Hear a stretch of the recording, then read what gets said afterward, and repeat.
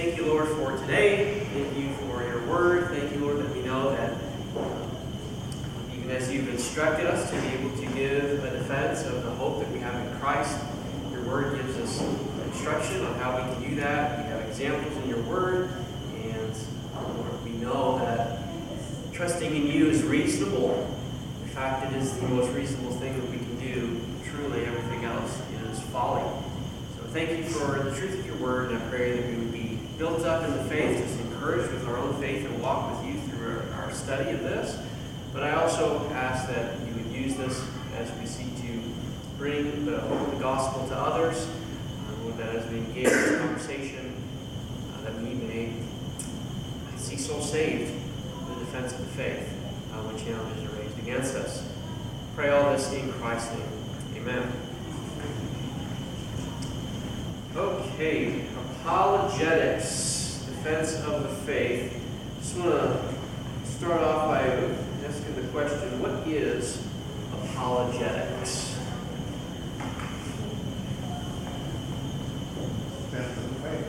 Defense of the faith, right? That's just a real simple thing. We're not talking about being apologetic in terms of apologizing, right? There's nothing that we're sorry for. It's interesting. The word apology fits into a category of the English language called a contronym. A contronym, we know what antonyms and synonyms are, right? Antonym is the opposite. Two words that are opposite. Synonyms are words that are different words, but they mean the same thing. Well, a contronym is the exact same word spelled the same way, but can have opposite meanings depending on the context. So an apology can be something that you're sorry, I'm sorry for this, I should have done that. You're kind of recanting from a position of sorts. But an apology, used in the classical sense, is also a defense of something. It's like, no, this is my position, and here's why. I'm not sorry, I stand on this position. It's kind of its own opposite in that way. Yeah, sorry, not sorry. Exactly. That's the modern lingo for that, right? Do you know that we all use apologetics every single day?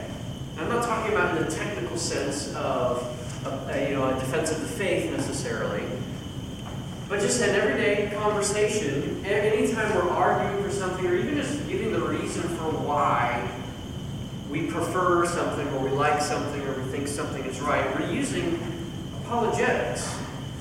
So just a couple silly examples. I don't know if any of you have favorite sports teams. Do any of you have favorite sports teams?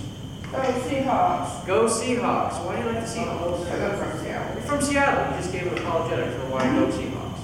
Right? It's a defense. It's just, hey, it's a maybe.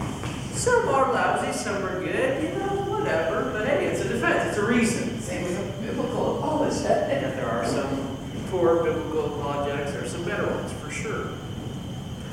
To go a little more serious direction, should murder be illegal? Murder? Murder. Yes. Yeah. Like it shouldn't be right just to unjustly kill someone, right? Well, why? Why should it be illegal?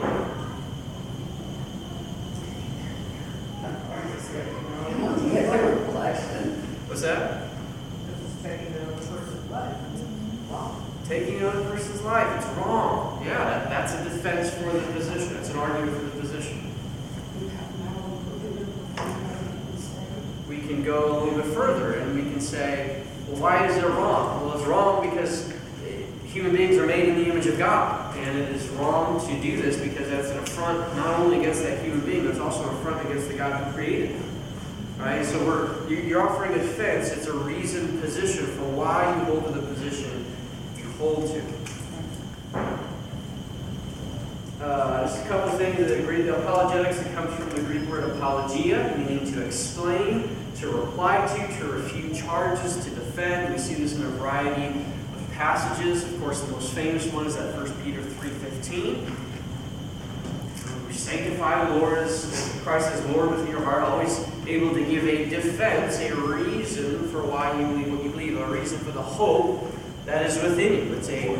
It's a explanation or a reasoned defense of the faith in that way. Different people have defined apologetics in different ways, and we're just going to show a couple of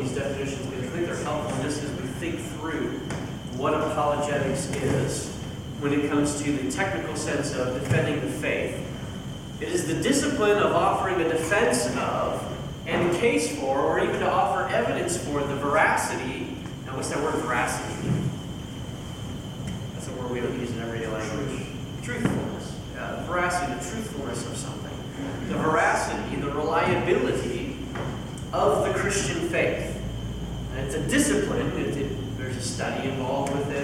There's carrying different lines of thought through, for offering a defense of and a case for the veracity and the reliability of the Christian faith. In more simple language, it's knowing what you believe and why you believe it, being able to explain why in a winsome way.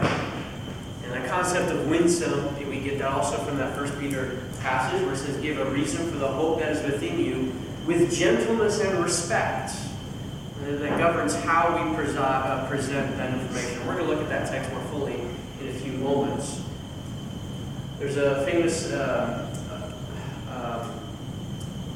apologist, that's the word I was looking for, apologist, who defined it this way: it is the vindication of the Christian worldview over and against the non-Christian worldview. So when it comes to what is apologetics, it's the vindication, it's a defense of, it's proving the truthfulness of something, it's proving it to be true. The Christian worldview is true over and against the non-Christian worldview. And it's really, there's only two categories of worldviews, right? There's the Christian worldview, and then there's everything else that is not the Christian worldview. There's really no neutral territory between the two. There's no middle ground. It's either biblical worldview or non-biblical worldview. And so when you start talking about apologetics, we're trying to defend it. We're trying to show that the truthfulness of it, the vindicate the Christian worldview, show how it is inherently superior to the non-Christian worldview. And we have a variety of ways that we can approach doing it. Now, let me ask this question. Is there a difference between apologetics and evangelism?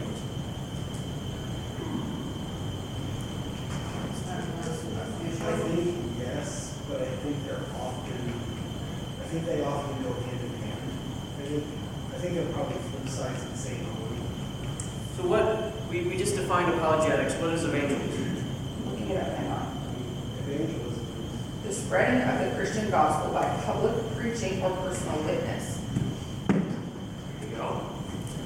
I think modern connotation evangelism is more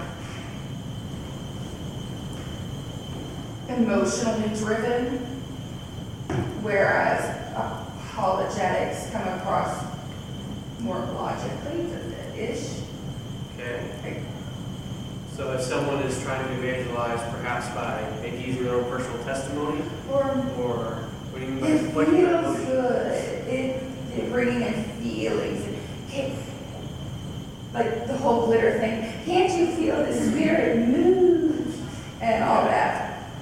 Well, hopefully there's a content to the evangelism, right? Like that's really what we should be getting at. Evangelism is that you're sharing the good news of the gospel. Right. Whereas apologetics, you're more defending why do you believe what you believe. And maybe the apologetic that you're focused on is why do I believe the gospel is true? But maybe someone asks me a question not necessarily directly related to the gospel or non-obviously, well, why do you believe in the Trinity? There's an apologetic to defend why I believe that. That's not necessarily, it is ultimately everything will tie back to the gospel. Right. But it's not necessarily like, and if I'm doing my job in defending, doing apologetic, it will come back to evangelism. Right.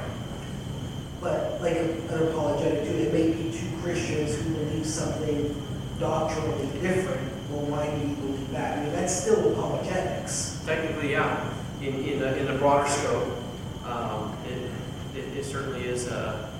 Anytime you're defending something, you're offering an apology. I'm sorry, but it's a defense. The word evangelism is the Greek word evangel, meaning good news. Evangelism, spreading the good news. So there should be a content there. We have, there's evangelicalism, and maybe that's what you're kind of thinking of with the kind of the emotional kind of stuff, where the broader evangelical church is kind of marked by some of that stuff today. But the process of evangelism itself should be just the content of proclaiming the good news to someone, and that could be a personal context, that could be a Christian context, it could be a variety of different contexts, but we're giving the good news of the hope of the gospel of Jesus Christ. And like what you said, Jim, apologetics is kind of more defending, like, okay, let's say you're in that conversation, someone says, well, you Christians, though, you only believe the earth is like 6,000 years old or something. You don't even believe in the Big Bang. It's like, well, there's reasons for that. And you can provide an apologetic, you can provide a reason for that. But ultimately, my argument should, or all of our arguments should be, if we ever just do apologetics and we just defend something, or maybe we're just providing a rational reason for something, building an argument for the existence of God, or whatever else we might be going down, depending on who we're talking to, what the topic is, if we never actually circle back around to the good news of the gospel and get back to the purpose of the conversation being evangelism, even if you win the argument with the apologetic, you can still lose the purpose for the conversation in the first place, because we haven't shared the gospel. Apologetics on its own doesn't share the gospel. We need to pair it together. If we ever separate evangelism from apologetics, then we can run into trouble. And we can have the gospel shared, we can do evangelism, and never even need to use apologetics. But if we're using apologetics and we never do evangelism, I think there's a problem. There's an imbalance there. So I think we need to be careful and be on guard against that.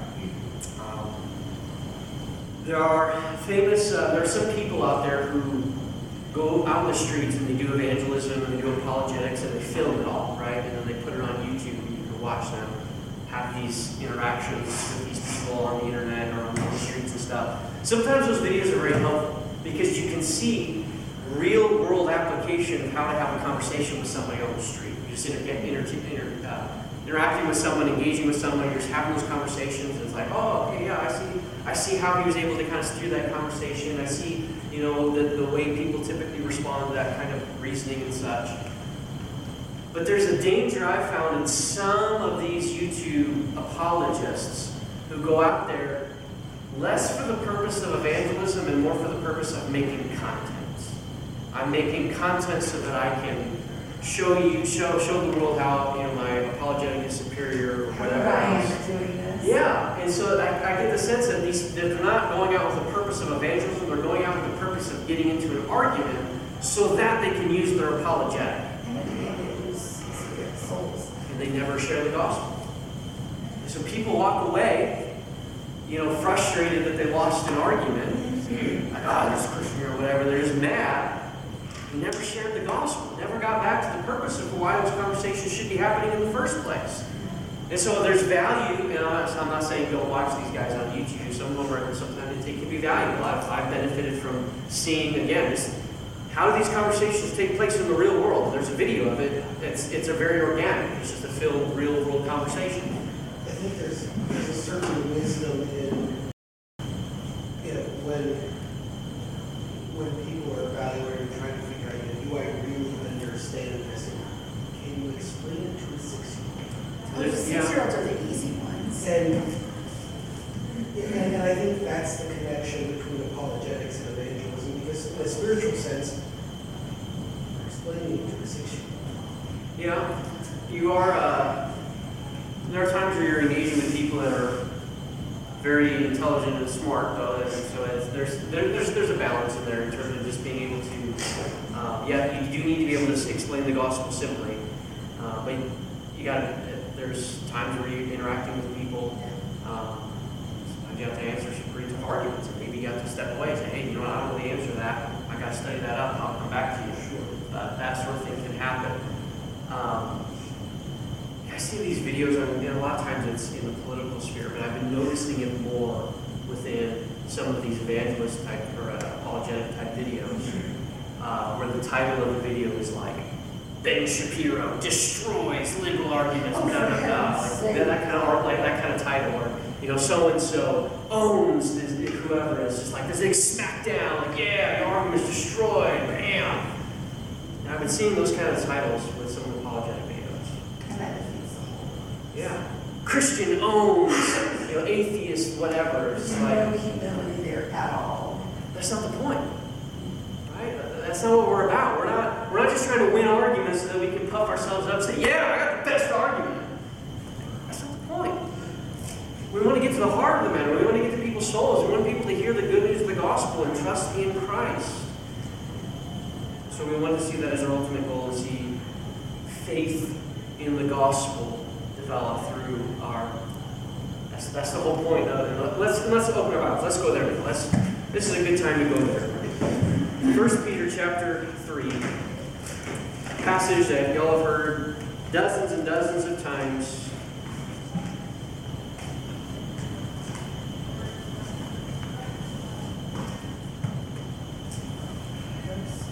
We're going to start. It's kind of in the middle of things here. Always is, isn't it?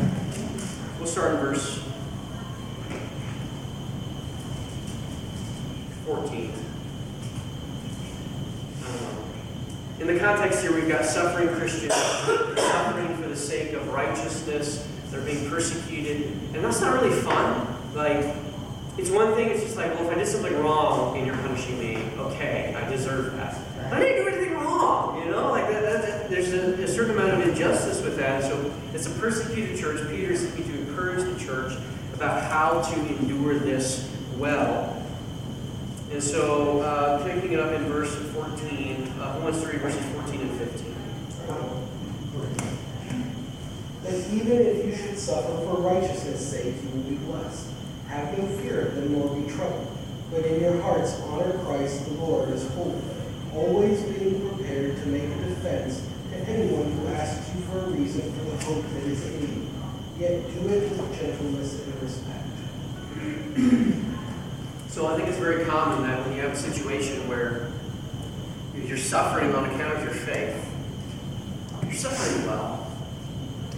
You're enduring it well for the sake of Christ. It's going to make people ask questions, right? Like, why? Just give up, man.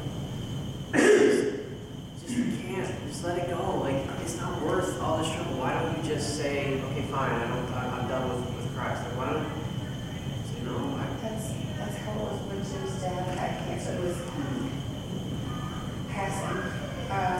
So many people was, how does he have such peace with this? How is he so comfortable? Don has such peace with God. There was no question. Yeah. It was an absolute beautiful testimony Yeah. of that. So, and Mom was done this week. He just kept saying, the worst thing he said was, dying is hell. Well, maybe the process of dying really is hell. But I'm ready. She had such good closure with that. He was so at peace. That's the Yeah. So That's a powerful thing. right. Yeah. It's a powerful thing, and that's what Peter's pointing to. But then he goes and says, okay, you're making a defense though, and anyone who asks the reason for that hope, you're doing it with gentleness and respect. This is where the whole, owning the atheist argument, with the smackdown, all that kind of stuff is just, it's not gentle, that's not respectful. So there is that gentleness and respect that should be there. I didn't have verse 16 on here, but verse 16 says, having a good conscience, so that when you are slandered, those who revile your good behavior in Christ may be put to shame. And that speaks of, okay, maybe someone will bring charges against us, but my conscience is clear. I don't do anything wrong. You may seek to try to slander me with false accusations, but it's not true. And it's going to be self-evident to anyone who knows me that it's not true.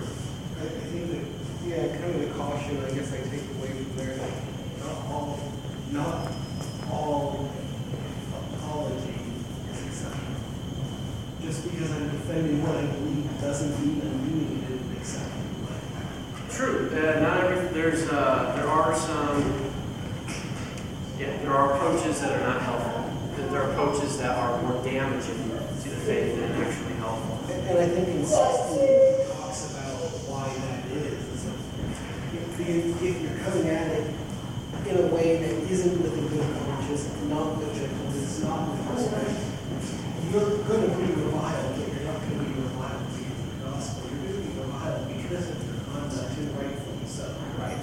And that's exactly it. And that's so he says in verse 17, it's better to suffer for doing good than for doing evil. Right? Like, if you're suffering for doing evil, that's your own silly fault. Like, you better. But if you're suffering for doing good, that's actually better. Right. Yes, it all must pair together that way.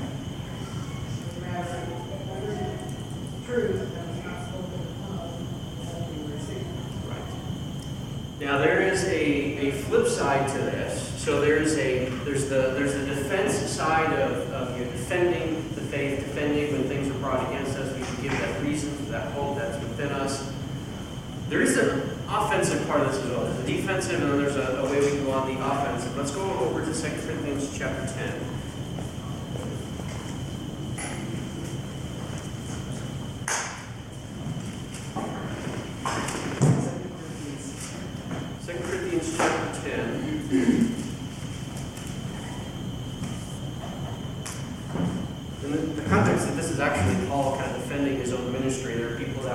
Speaking against him and against his ministry, and he's kind of presenting himself saying, look, you guys know how I lived my life. You guys know how I was with you. You know how I presented Christ. We're going to read, let's take the time.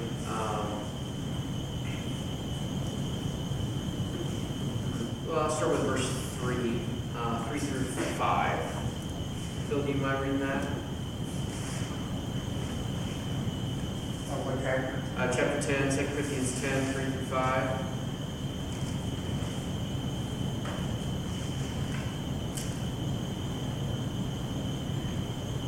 For though we walk in the flesh, we are not waging war according to the flesh. For the weapons of our warfare are not flesh, but have divine power to destroy strongholds. We destroy arguments and every lofty opinion raised against the knowledge of God and take every thought captive to obey Christ, being ready to punish every disobedience when your obedience is complete. Okay, it says the weapons of our warfare that are according to the flesh, right? We're not going out and bringing our swords and no crusades. We're bringing our guns, forcing people to be Christians, like, you all right, believe or die. Like, that's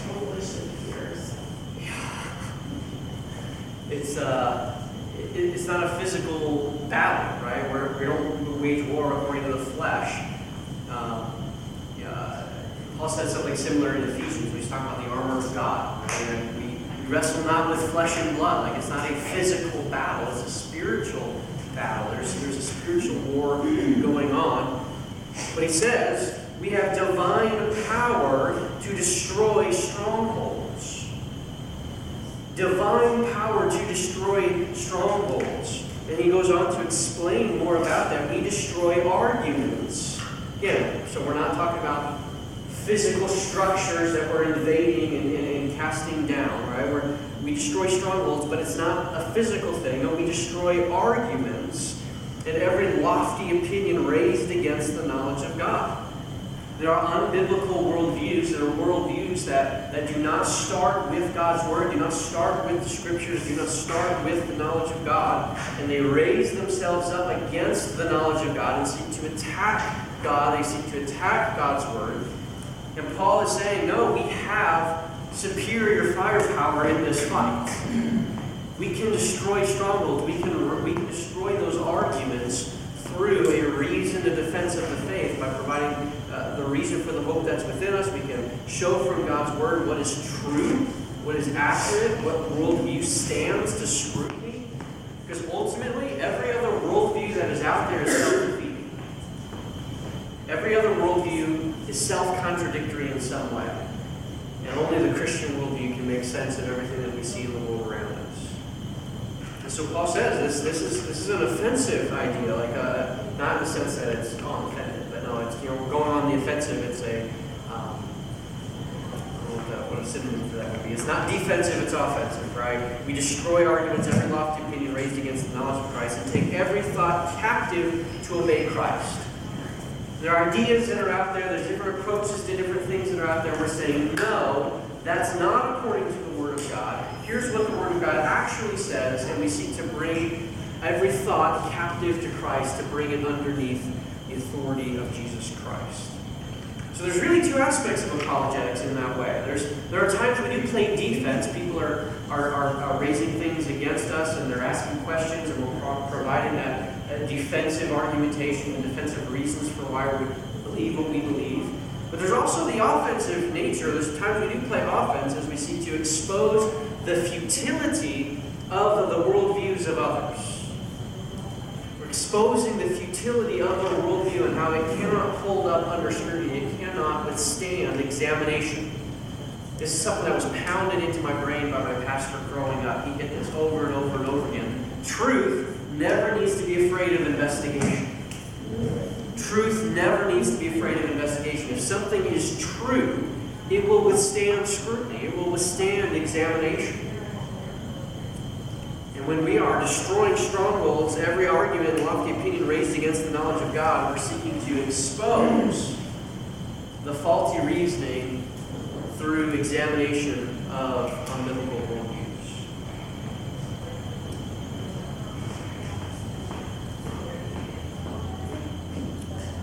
Thoughts or questions on any of that before a couple more things I'd like to go over today?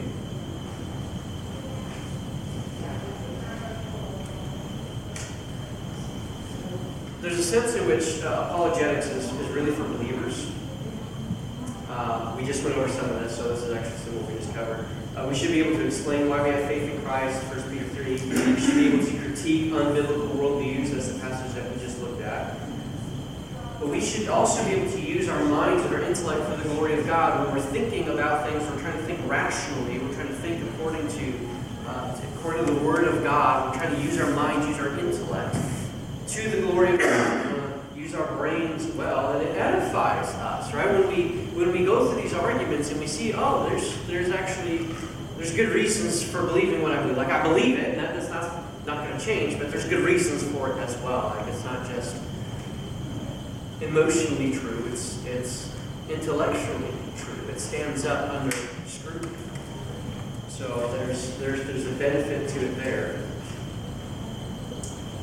But apologetics is also for unbelievers, and the answer is non-Christians questions and removes distractions from them. Now, this is a big thing right here. Sometimes we can get caught up in the apologetic for the sake of the apologetic, the argument for the sake of the argument. If we're connecting apologetics with evangelism, apologetics serves to remove the barriers, right? So I had this conversation with an individual. I was trying to share the gospel with him. And he would just bring up issue after issue after issue that were just smoke screens. That's all they were. They weren't really anything substantial to him. Like, okay, if you answer me this question, then I'll believe. Now, you answer that question, there's another thing. There's another thing. Oh, what about the Crusades? Oh, okay, there's that. Oh, okay, well, what about, the Bible's not really reliable, right? It's just, it's been corrupted over time. No, actually, there's good reason to believe. Well, okay, well, what about this? And there's this reason after reason after reason. Apologetics serves to knock down those walls. Say, okay, your objection is futile. It's not a real thing. Now let's get back to the gospel. It removes distractions and answers questions that are legitimate questions. Okay, if that's a legitimate question, I'll answer the question. It's a distraction. What are you going to do with Jesus Christ? You have to stand before God. So it gets those things out of the way in order to get to the gospel. When coupled with evangelism, it points non-Christians to faith in Jesus Christ. That's the purpose of it. That's what we should be doing. It's not just, again, I'm kind of harping on this point a little bit today, but it's not just winning the argument. It's pointing them to the Savior, pointing them to Jesus Christ. There's a Savior for your souls.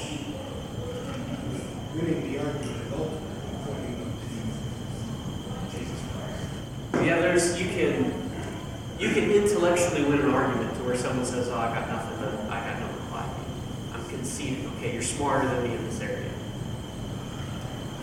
Won the argument. If you don't follow that up with, okay, well now you see why this is important, so that you can come to faith in Jesus Christ. Like it should be a pathway to that, and not an end in itself. Is Thoughts or questions?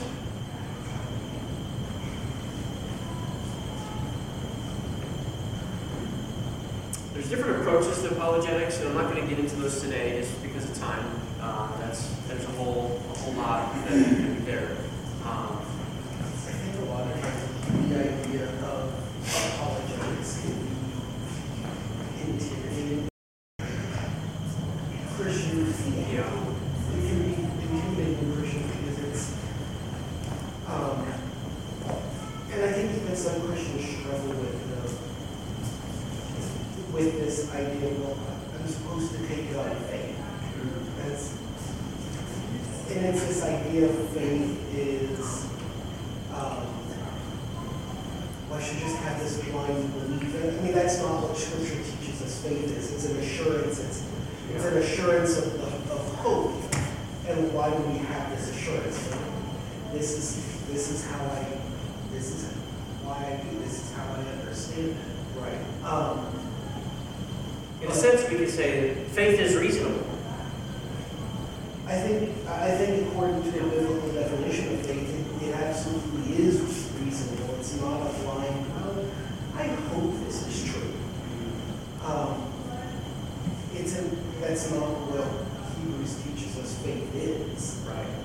But I think it can be very intimidating because it forces us to, in a lot of ways, to wrestle with things that, well, we just believe it. And it almost in some ways exposes our faith is not really an assurance, but just a blind hope of, I hope it's true. And now to intellectually wrestle with it, like, oh, I do that.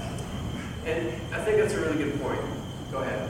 I just think that we always have to remember and be careful that even though we can be good at apologetics, good at evangelism, it always has to be preceded with prayer Yes. and understanding that unless the Holy Spirit draws that person, they won't come to understanding the lesson until He does a work in the lives. So that's why it's important to begin and follow up with prayer, Absolutely. to ask the Lord to do a work. Absolutely. And that is something that I do plan on spending time on in our little series here on apologetics. We are To be a dependent. good apologist. It's approaching But without- approaching it with humility. Yeah. Approaching it with Knowing humility. He really is doing the work. We're dependent upon the Spirit of God to be at work in the hearts of individuals. Absolutely. And that's where one of my goals with this is, you use the word intimidating. Sometimes the world of apologetics can be very intimidating. There's all these arguments, you have to keep all this stuff straight. I got to think through, okay, I got to remember this argument, and what's the logical flow, and I got to remember, what if they say this, and what if they say that.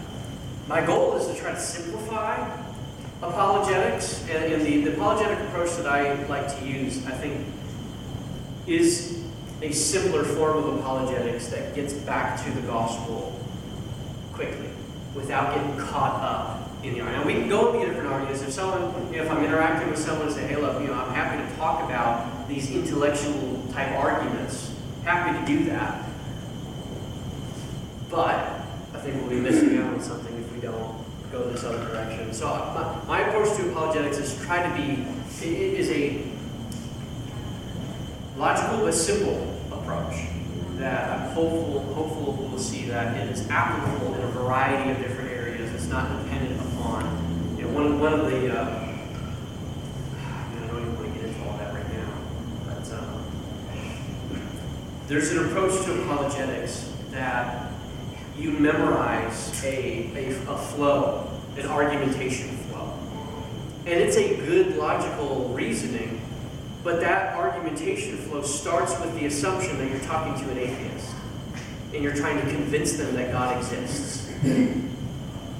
Most people aren't atheists. There are atheists that are out there, but most people aren't atheists. In fact, scripturally speaking, nobody's really an atheist. I mean, that's the knowledge of God is built within the heart of every individual.